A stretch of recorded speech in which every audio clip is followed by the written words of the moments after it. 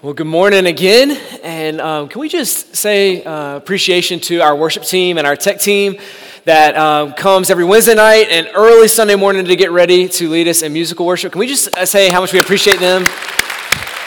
We are grateful for you guys and leading us in new songs like that. Well, if you're a guest here today, thank you for being here with us. We've been going through this series through the Gospel of John where we're taking it a chapter at a time and talking about it. And today we're going to be in John chapter 6. So if you have a copy of God's Word, and I hope you do, go ahead and make your way there. And if you missed last week, let me go ahead and just set the context for you so that we're kind of moving into today with just a foundation. So if you missed last week, what happened last week was Jesus did this miracle where he fed somewhere between 15 and 20,000 people with 5 loaves and 2 fish. So he used this miracle bread and made this amazing work happen in order to display who he was. And what we're going to see today is right out of that, Jesus is going to give this sermon about how he is the bread of life. I think Jesus was a little intentional here, right? We're going to give them physical bread to eat, fill their stomachs, and then I'm going to show how I can fill their souls as well. So that's where we were, and that's where we're going today, looking at Jesus being the bread of life. So we'll pick up in verse 22, and we'll go through verse 40. This is what the word of the Lord says. On the next day, the crowd that had remained on the other side of the sea saw that there had been only one boat there, and that Jesus had not entered the boat with his disciples, but as his disciples had gone away alone. Other boats from Tiberias came near the place where they had eaten the bread after the Lord had given thanks. That's what we would call the feeding of the 5,000. Jesus gave thanks and broke the bread, fed the crowd. Verse 24. So when the crowd saw that Jesus was not there, nor his disciples, they themselves got into the boats and went to Capernaum, seeking Jesus. When they found him on the other side of the sea, they said to him, "Rabbi, when did you come here?" And Jesus answered them, "Truly, truly, I say to you, you are seeking me, not because you saw signs, but because you ate your fill of the loaves. Do not work for food that perishes, but for the food that endures to eternal life, which the Son of Man will give to you. For on him God the Father has set his seal." Then they said to him, "What must we do to be doing the works of God?" Jesus answered them, "This is the work of God, that you believe in him who he has sent." So they said to him, "Then what sign do you do, that we may see and believe you? What work do you perform? Our fathers ate manna in the wilderness, as it's written, he gave them bread from heaven to eat." And Jesus said to them, "Truly, truly, I say to you, it was not Moses who gave you bread from heaven, but my Father gives you the true bread from heaven. For the bread of God is he who comes down from heaven and gives life to the world." They said to him, "Sir, give us this bread always." And Jesus said to them, "I am the bread of life. Whoever comes to me shall not hunger. Whoever believes in me shall not thirst. But I said to you, and you have seen me, and yet you do not believe. All the Father gives me will come to me, and whoever comes to me I will never cast out. For I have come down from heaven not to do my own will, but the will of him who sent me. And this is the will of him who sent me, that I should lose nothing of all that he has given me, but raise it up on the last day. For this is the will of my Father, that everyone who looks on the Son and believes in him should have eternal life, and I will raise him up on the last day." This is the word of God. Would you pray with me? Lord, we thank you. We thank you that in this passage you offer life to all who would believe. It says you offer it to the world. So Lord, we ask today that you would spark in us a heart of belief in you. And at the same time, we ask that you would disturb us when with the abundance of the things that we possess, we have lost our hunger for the bread of life. Lord, forgive us if we've fallen into the sin of loving stuff that perishes and ceasing to dream of the beauty to come. Lord, I pray that you would help us to see the beauty in you today and love you far more than anything else.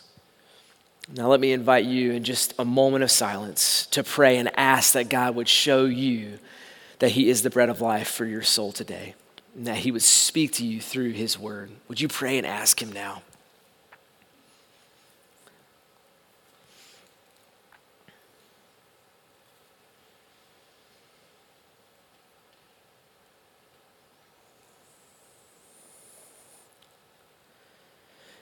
Would you also pray for me as we look at the longest chapter in the whole New Testament, that we would be able to unpack this truth in a way that glorifies God and that changes our hearts? Would you just pray for me that I would serve you well through God's word today?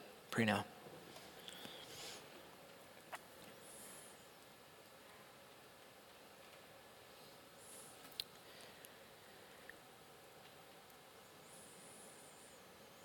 Lord Jesus, these words that we read were written so we may believe that you are the Christ, and that in believing we would have life in your name. And so we pray for that today. We ask that you would help us to see, believe, and find life. It's in your name we pray. Amen. All right, we read this familiar passage for many of us that grew up in the church, but I think there's some humor in here that we might not always notice because we kind of read it so quickly. But if you think of the story last week of the feeding of the 5,000 and this week where Jesus is speaking on the bread of life, there's a divine hide and seek that's going on in this moment. So last week, what was funny is that Jesus and the disciples are trying to get away for a little bit. We talked about how Jesus had a heaviness of heart and mind and a lot of things going on, and so they're trying to get away. And here comes the crowd to find Jesus, right? They're here to seek Jesus, and instead of running, Jesus is like, okay, you found me. And he sits down and he does this miracle. But then it tells us earlier in John chapter 6 that after Jesus did this miracle that he slips away. I don't know how that happened in the crowd, but he slips away and they lose him again. They're like, okay, where did Jesus go? Where is Jesus? We're trying to find him. He's gone again. And Jesus is away. Well, they're like, well, we've looked everywhere around the mountainside. We can't find him, but we know that he's going to have to get into the boat to go to the other side at some point because that's where his disciples went. So what we're going to do, the crowd says we're just going to post up here so we can seek Jesus before he gets in the boat to go to the other side. But Jesus, in his humor, is like, guys, you can wait there where the boats leave. I'm just going to walk across the water and reach my disciples that way, right? So he walks across the water to get to the other side. Well, they hear news that Jesus is now on the other side, and they're like, oh, touche, Jesus, well played. This hide-and-seek game, you made it to the other side. We don't know how. And so here the crowd comes after they've heard Jesus is on the other side, and they walk up. In verse 24, it says they're seeking Jesus. When they find him, they're like, okay, how in the world did you get here? When did you come to this side? Because we were waiting there was no boats, and then somehow now you're on the other side, right? And they're seeking Jesus in this moment. And Jesus cuts to the heart of what the moment is. You see, they come, and they're still playing that hide-and-seek game, and they're like, Jesus, how did you get here? And Jesus responds, and he says, hey, you're seeking me? In verse 26, you're seeking me not because you saw these signs that point to me as the Savior and Redeemer of the world. Instead, you're seeking me because you want your stomach filled again. You have this hunger in your stomach and you just want dinner and a show. That's what you're looking for. That's not even what they asked Jesus. They said, how did you get here? And Jesus' response is like, you're seeking me for the wrong reasons. You're seeking me for the wrong reasons. And church family, what I want us to do is we unpack this passage. I want us to genuinely ask that question of our heart. Why are we seeking Jesus? Why are you seeking Jesus? I mean, Jesus looks at these people that are seeking him, and you would think that seeking Jesus is a good thing, right? We'd probably say, hey, this person is seeking after Jesus. Let's pat them on the back. Well done. This is a good investment of your life. I'm glad you're doing this. And Jesus is like, no. It's not about just seeking me. It's about seeking me for the right motive and the right reason. You see, these people are seeking Jesus because they see Jesus as a means to their end, not as the end himself. That's the sin of their heart. They're looking at Jesus saying, Jesus, if you'll just give us what we want, and we want a full stomach again for free. If you can do just what you did the other day for free, that would be great, right?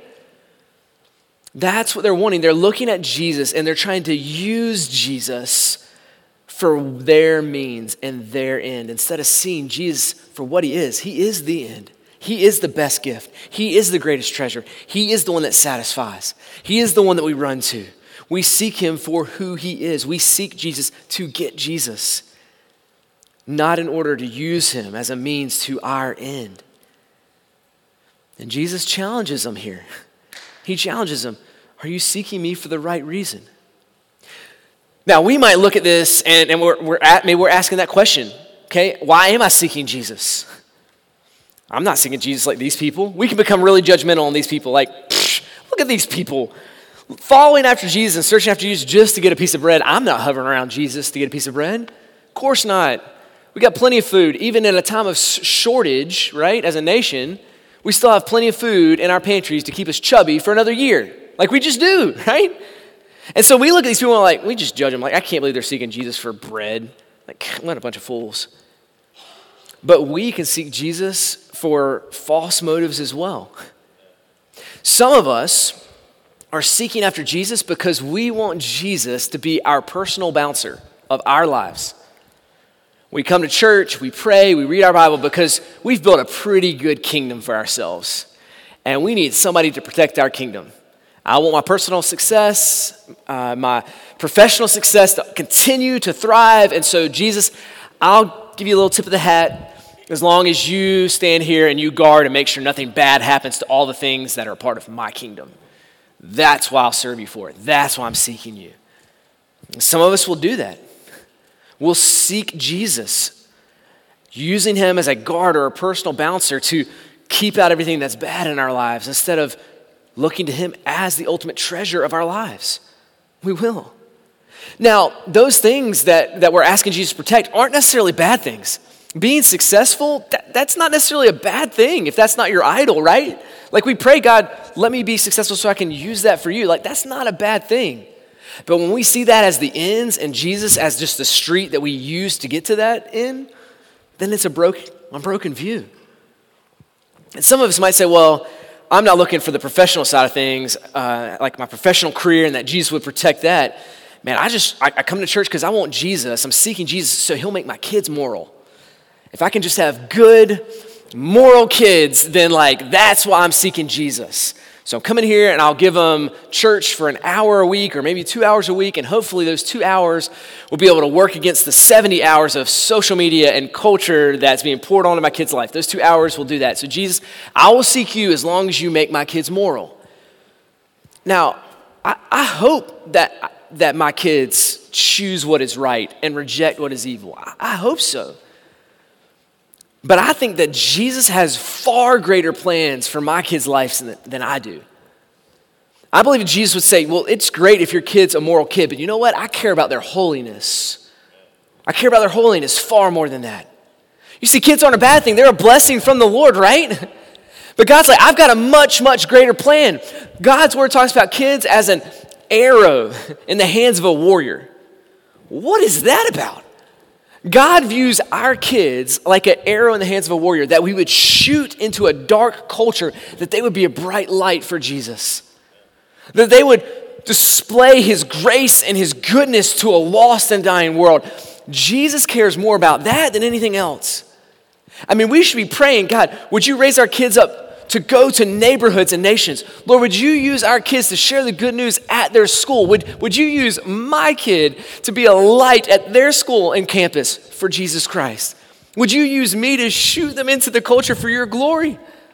I mean, it's not bad to say I want my kids to be good, but it's too small of a thing.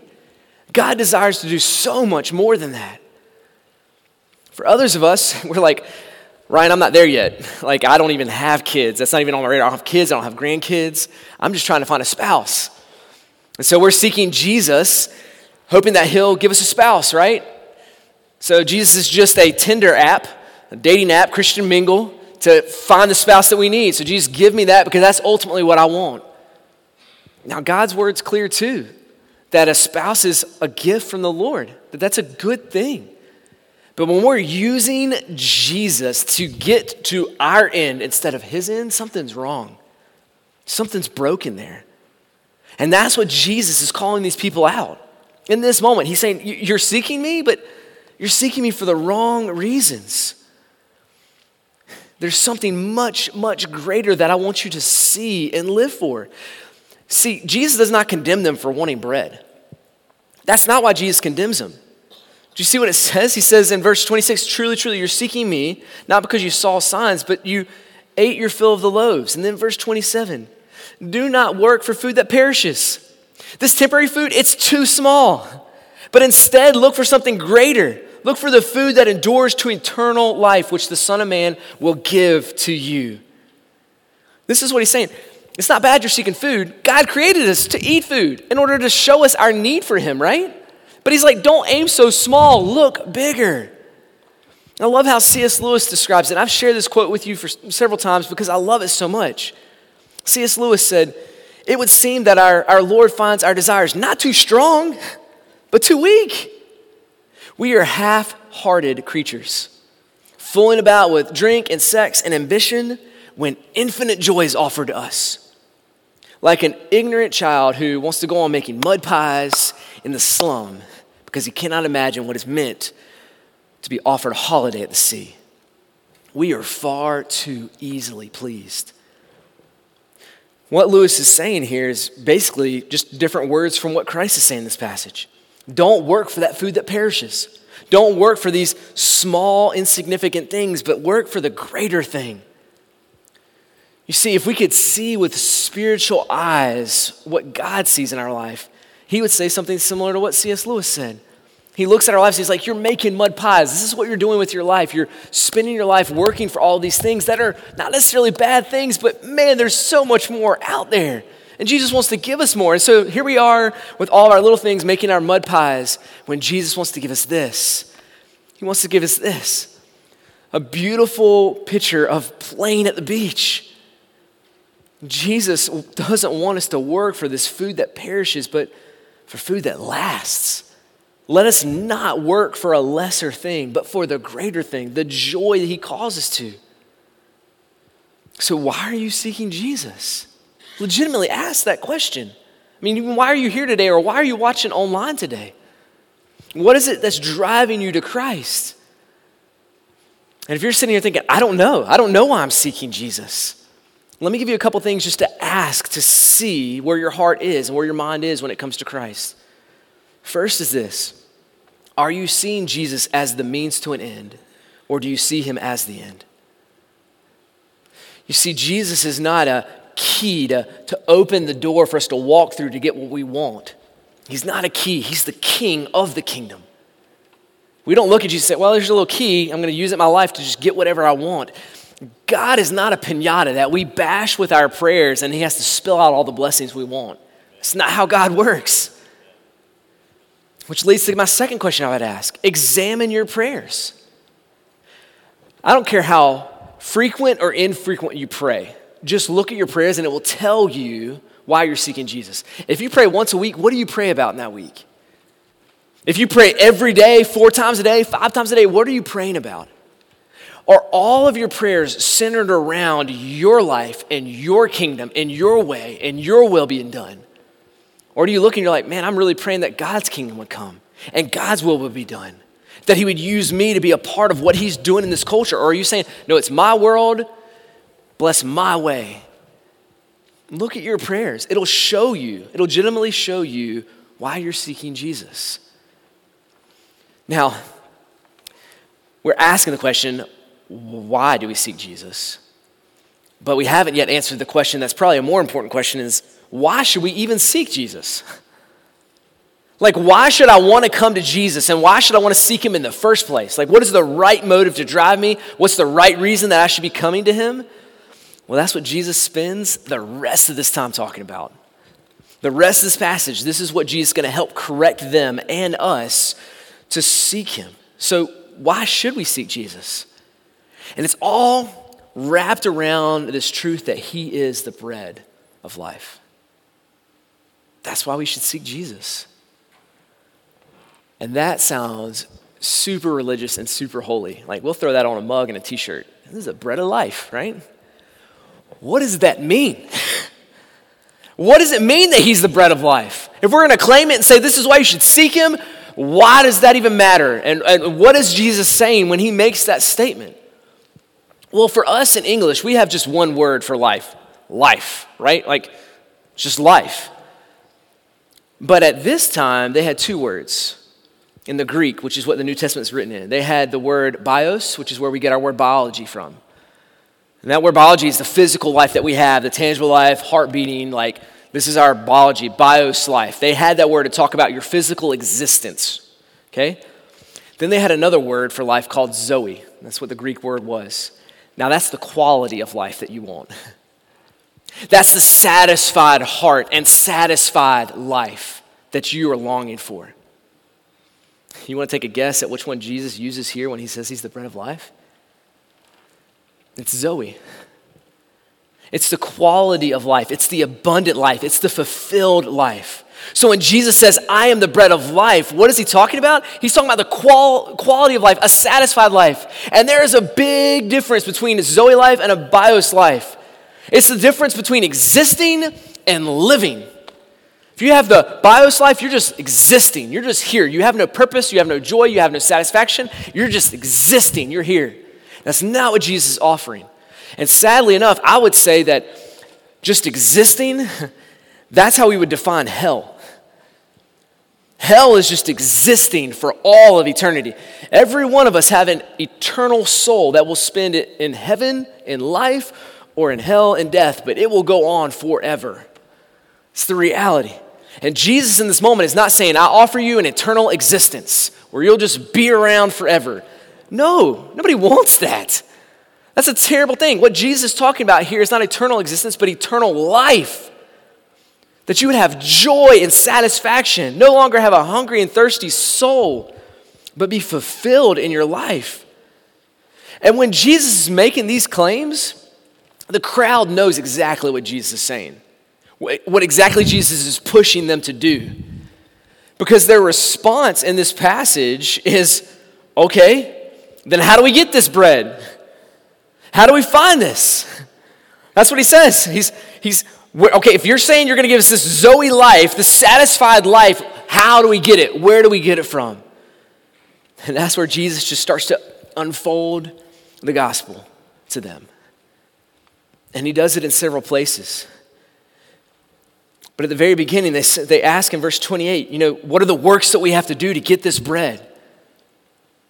And Jesus starts with the first step of the gospel in verse 29, and he answered them and he said, this is the work that you should be doing, to believe in him who he has sent. To believe in him. You see, we think, there's works I got to do. Like, give me the list, and as long as I can keep these 10 commandments, then I've got to shoe in, and Jesus is going to accept me, and God is going to have favor on me if I do these things. Jesus is like, no. I'll transform your life. Absolutely, that's going to come. I do that, but it starts with believing in me. That you believe in me. That's the first work that you do. And you're like, how does belief work? I don't know, but it just is. Jesus says it is, right? It's both. When we believe, and honestly, that's probably some of the greatest work that we will ever do. The battles of belief that we have in our life day in and day out is probably the greatest work that we will ever do to love and serve the Lord. To believe in him. And Jesus says that here. Believe in me. If you want this bread, believe. But then second, he tells us it's a gift. It's through grace that these things are given. He says it in verse 33 that he gives life to the world. It doesn't say, and you will earn life. Everyone can earn the life if you do these things. No, he says, believe and I will give it to you. I'll give it to you.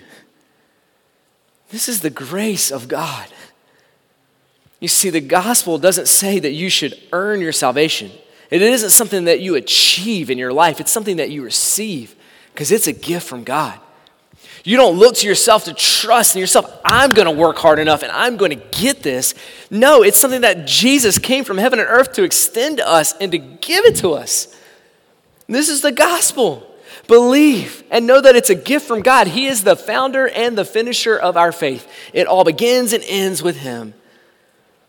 And so we look to the grace of God, not to ourselves. And Jesus also, with this belief and with this grace in this passage, he gives us assurance. In verse 37, Jesus says, those have believed and have received this grace, I will never cast out. I will never cast out. Some of us deeply need to hear this truth because our salvation and what we believe is based on our works, and so we live a life that is fearful of losing our salvation all the time. I've sat down and I've met with people and counseled people that are like, Pastor, can you lose your salvation? And that's not the right question. When you ask that question, the question you're really asking is, can God the Father lose one of his children? No. The Father will never lose any of his children. He won't. Jesus in this moment is saying, I will never cast you out. Well, Ryan, what about this sin? I know I believed in him, but what about this sin? And what about this mistake? And what did I do? He will never cast you out. You see, a lot of times we look at our salvation and we think our salvation is like an egg that we have to carry in our hand. We have to carry it around, and we got to hope that the pressures and the stress in our lives and the sin of our lives don't put so much pressure that it cracks the egg and we lose our salvation. Or we got to hope that we can walk a good enough life that we don't stumble and it fall out of our hands and now we've lost our salvation. You see, our salvation, the gospel, is not in our hands. It's in his hand. And what Jesus is saying is, you'll never be cast out. It's not by your works that you are saved, but my works. And so come to me and believe in me. You'll find the bread of life. Now, I've heard people argue, and they're like, Ryan, you can't say that. If you tell people that their salvation is all wrapped up in Jesus, then they'll just live like crazy lives and they'll live in all this sin. And so you have to preach fear. And if people are afraid of losing their salvation, they'll follow Christ so much more closely, which I just don't believe is true. I think there's a much more powerful motivator than fear, and I think it's love. When you love somebody, you will serve them and follow them faithfully. I love and I serve my wife, not because I'm afraid she's going to leave me, but because I care for her. I'm not trying to do 10 things in a day to be like, please don't leave me, please don't leave me, oh, don't leave me, please don't. No, that's not what I'm doing. I love her, and because I love her, I live for her. And if you truly love Jesus, you will not love the things that he hates. You won't. You're not going to be okay with the sin that's in your life that you're like, I'm just going to coddle this, which Jesus came to die for. You won't do it. So I think there's a much more powerful motivator. It's love for Jesus. And we love because he first loved us. He loved us. And this is what this passage is telling us. That he extends this invitation of the gospel to us because he loves us. It's for the world. Did you see that in verse 33? He gives life to the world. And then in verse 40, he says again that everyone who looks on the Son and believes shall have eternal life. That everyone means everyone. That world means the whole world. Anyone who would look and believe can have eternal life. We got to look to Jesus. Now, the question is, with this invitation of the gospel that Jesus extends to us, how will we respond to it? We've examined our heart. Why are we seeking Jesus? Okay, maybe I've been off. Maybe I didn't do the certain things the way that I should do. But man, okay, I want to seek Jesus. He is the bread of life. I want to find this bread of life. I want to receive. I want to believe, right? This is the invitation that he gives us. In verse 35, he's extremely clear. He says to them, I am the bread of life. Whoever comes to me shall never hunger. Whoever believes in me shall never thirst. The two things that Jesus highlights there in verse 35 is come to me and believe in me. You see, the belief aspect is the reflex of the heart to God's call. That you would confess your sins and trust and believe in him for your salvation. The come portion of this is the daily application for us as believers to trust in him and to follow him and to come to him for our daily thirst that he would fill us up again. This is what leads us to pray. This is what leads us to seek Jesus. This is what leads us to be a part of a Christian community. This is what leads us to get into a small group and talk about God's word and pray together. Because we're coming to him individually and corporately. We're believing in him individually and corporately. This is what God is inviting us to do. So what are you going to do with this invitation? How will you respond? Now there's 3 ways in this passage you see people will respond. And it's a blanket statement, but I'm willing to say that everybody in this room and online will respond in one of these 3 ways today to this truth that Jesus is the bread of life and the invitation to come and to believe in him. And the first we see in verses 41 and 42. Look back in that passage. This is the first response. So the Jews grumbled about him because he said, I am the bread that came down from heaven. And they said, is this not the Jesus, the son of Joseph, whose father and mother we know? How does he say he comes down from heaven? You see, the first response is resentment. Jesus says, I'm the all-satisfying one. I'm the Son of God that came from heaven to earth. I'm the King, I'm the Lord that you should submit your life to. And when you submit your life to, you will find life. And one of our responses is resentment, to say, no, Jesus, no. That's not where I'm going to find life. I'm going to find life in all these other places. That's where I'm really going to find my satisfaction. And what we do is when we don't want to see Jesus the ultimate thing that we need and our ultimate satisfaction, what we'll start to do is we'll make excuses of why we can't believe in Jesus. And that's what they do. Hey, isn't this the guy whose mother is Mary and Joseph, that's his father? Like, how can he say he comes from heaven? And they start coming up with excuses.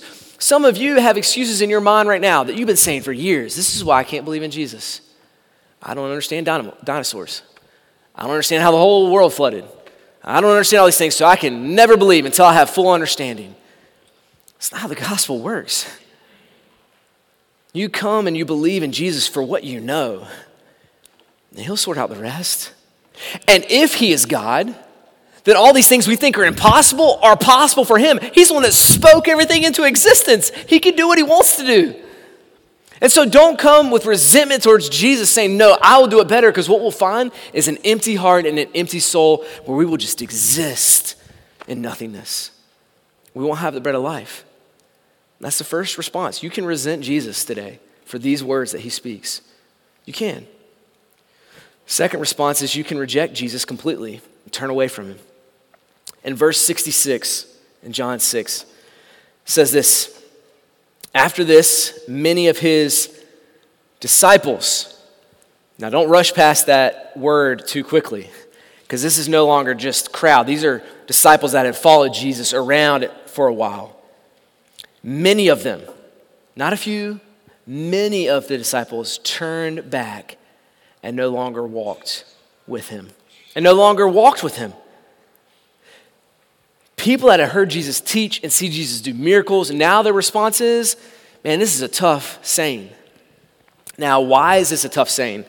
Well, verse 60 tells us that it's a tough saying. He says, many of the disciples, when they heard what Jesus said, this is a hard saying. Who can listen to it, right? What made this a hard saying? I encourage you in your small group, you can read the passage in between, but I just want to highlight where Jesus ends up moving this conversation to. Verse 53 of John 6. Jesus, as he continues to teach on the bread of life, he finally looks at them and he says to them in verse 53, truly, truly, I say to you, unless you eat the flesh of the Son of Man and drink his blood, you have no life. Whoever feeds on my flesh and drinks my blood will have eternal life, and I will raise up on the last day. That is a hard saying. That's weird, right? Like, the disciples were probably doing great with what Jesus was saying up until this point. They're like, yes, Jesus, let's go. You just created all this bread. You fed all these people. Now you're talking about the bread of life. Yes, this is fantastic. We got the masses here. Let's keep going. And then Jesus is like, and yeah, you have to eat my flesh and drink my blood. And they're like, whoa, what? What just happened? I think he said we need to eat his fish, the fish from yesterday, the leftover fish. Yeah, we need to get that fish back out. That's really what Jesus is saying right now. And then Jesus leans in a little further. He's like, no, and drink my blood. Okay, Jesus, it just got worse. Like, I don't know what to do with that. Like, how do we talk that away? It's just a hard moment. I mean, it didn't happen But you got to think, if you were a follower, if you were one of the close disciples of Jesus, everything within you in this moment would want to be like, to the masses, to the crowd, be like, all right, time out. It's time for an intermission. Thank you all for being here today. Jesus is just a little tired. He doesn't know what he's saying right now. Like, you remember that miracle yesterday? He just fed all those thousands of people. Last night he walked on water. You guys remember those miracles, right? Like, he's just exhausted. He's tired. Let's give Jesus a break. We'll have intermission. We have out in the lobby, we've got bread and loaves left over from yesterday and some fish, so you guys can go eat some of that, and we'll be back in just a little bit. And they come over like, Jesus, what are you doing? Like, what are you saying? Eat your flesh and drink your blood. Like, this is weird, Jesus. Can you choose some different words? But that's not what Jesus did in that moment. I mean, he left them with a hard saying. And have any of you ever felt this way? I mean, you read the Bible and you're just like, man, that's a hard saying. Yeah. Jesus, what are you telling me to do? No, Jesus, that's not what the world says. That's not what the culture says. I can't do that. That's a hard saying, Jesus. Like, what are you going to do when that happens? Because if it hasn't happened in your life yet, it will happen. When you read the Bible and you're just like, that's a hard saying. Then you can choose, like some of these disciples did, to reject Jesus and to walk away. You can. And honestly, that's what the enemy wants for you most. He wants you to believe your doubts and to doubt your beliefs. That's what the enemy wants. He wants you to believe your doubts and doubt your beliefs. But what faith in Christ leads us to do is to believe our beliefs and to doubt our doubts. And that's exactly what we find the disciples do. His close 12. Verse 67, this is the third response. They received Jesus. So Jesus said to the 12, do you want to go away as well? Do you want to reject and walk away? Do you want to resent Jesus? You want to do this? And in verse 68, Simon Peter speaks up, and he's always the first one to speak up and says too much, but if you say enough stuff, eventually you'll get something right. And in this moment, he finally gets something right. Simon Peter speaks up and he says, Lord, whom shall we go? Now, this statement right here is a weighty statement, and I think it's a statement that he thought about in that moment. Lord, to whom shall we go? He's looking at his life and he's like, man, I've lived life. I've evaluated it. Where am I going to go to find eternal life? Where am I going to go to find bread? Like this. Am I going to find it at my job? I mean, Peter, if you look at his story, when he left his job behind, it was the largest catch of fish that he had ever had. He was a fisherman. The largest catch he had ever had in his whole career. And Jesus is like, yeah, I want you to leave that behind and follow me. And Peter's like, it's better than that. I had more money than I'd ever had, and it was better to leave that behind and to follow Christ. He's evaluating. He's looked around. Some of you have lived enough life, and you've looked around, and you've said, man, none of these areas satisfy me. Some of them were deep wells, and I did it for years, but they never satisfied my soul. And that's what Peter's doing in this moment. Where are we going to go? And then he says, you have the words of eternal life. And we have believed and have come to know that you are the Holy One of God. These are our options to Jesus' invitation. There's no middle ground. There's no in the middle. We receive or we reject. The disciples look around and say, you're the only place that we're going to find Zoe, that we're going to find eternal life, that we're going to find meaning and satisfaction. And so we come to you, so we would never hunger or thirst in our souls again. Bow with me.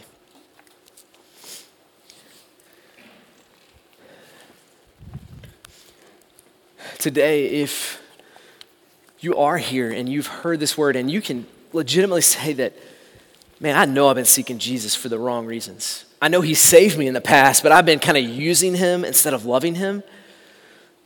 When I give you just a moment to pray here in a second, would you just confess those sins to him and say, God, I want to love you for you. I want to see you as the end and the greatest treasure, not to use you as a means to the end, but to have you be the end of all of my life. and pray and repent and turn to the only one that can give you life, the only one that can satisfy the deepest longings of your soul. Don't run after the food that perishes, but the one that leads to eternal life. And for others of us here that hear these truths today and say, I've been running down all these avenues, I've never trusted Jesus, but today I need to, then come to him. Do exactly what he said. Do the works of God by believing in him. And receive, don't try to achieve your salvation, but receive it through the work of Christ. And know that if you trust and you believe in him, you confess those sins, that he is faithful and just to forgive you, and he will never cast you out, ever. And so do that. Pray to him, confessing your sins and believing in him as the bread of life, and he will save you. Church, let us do that now in this moment of silence. Let's pray and confess and pray and receive salvation. Pray now.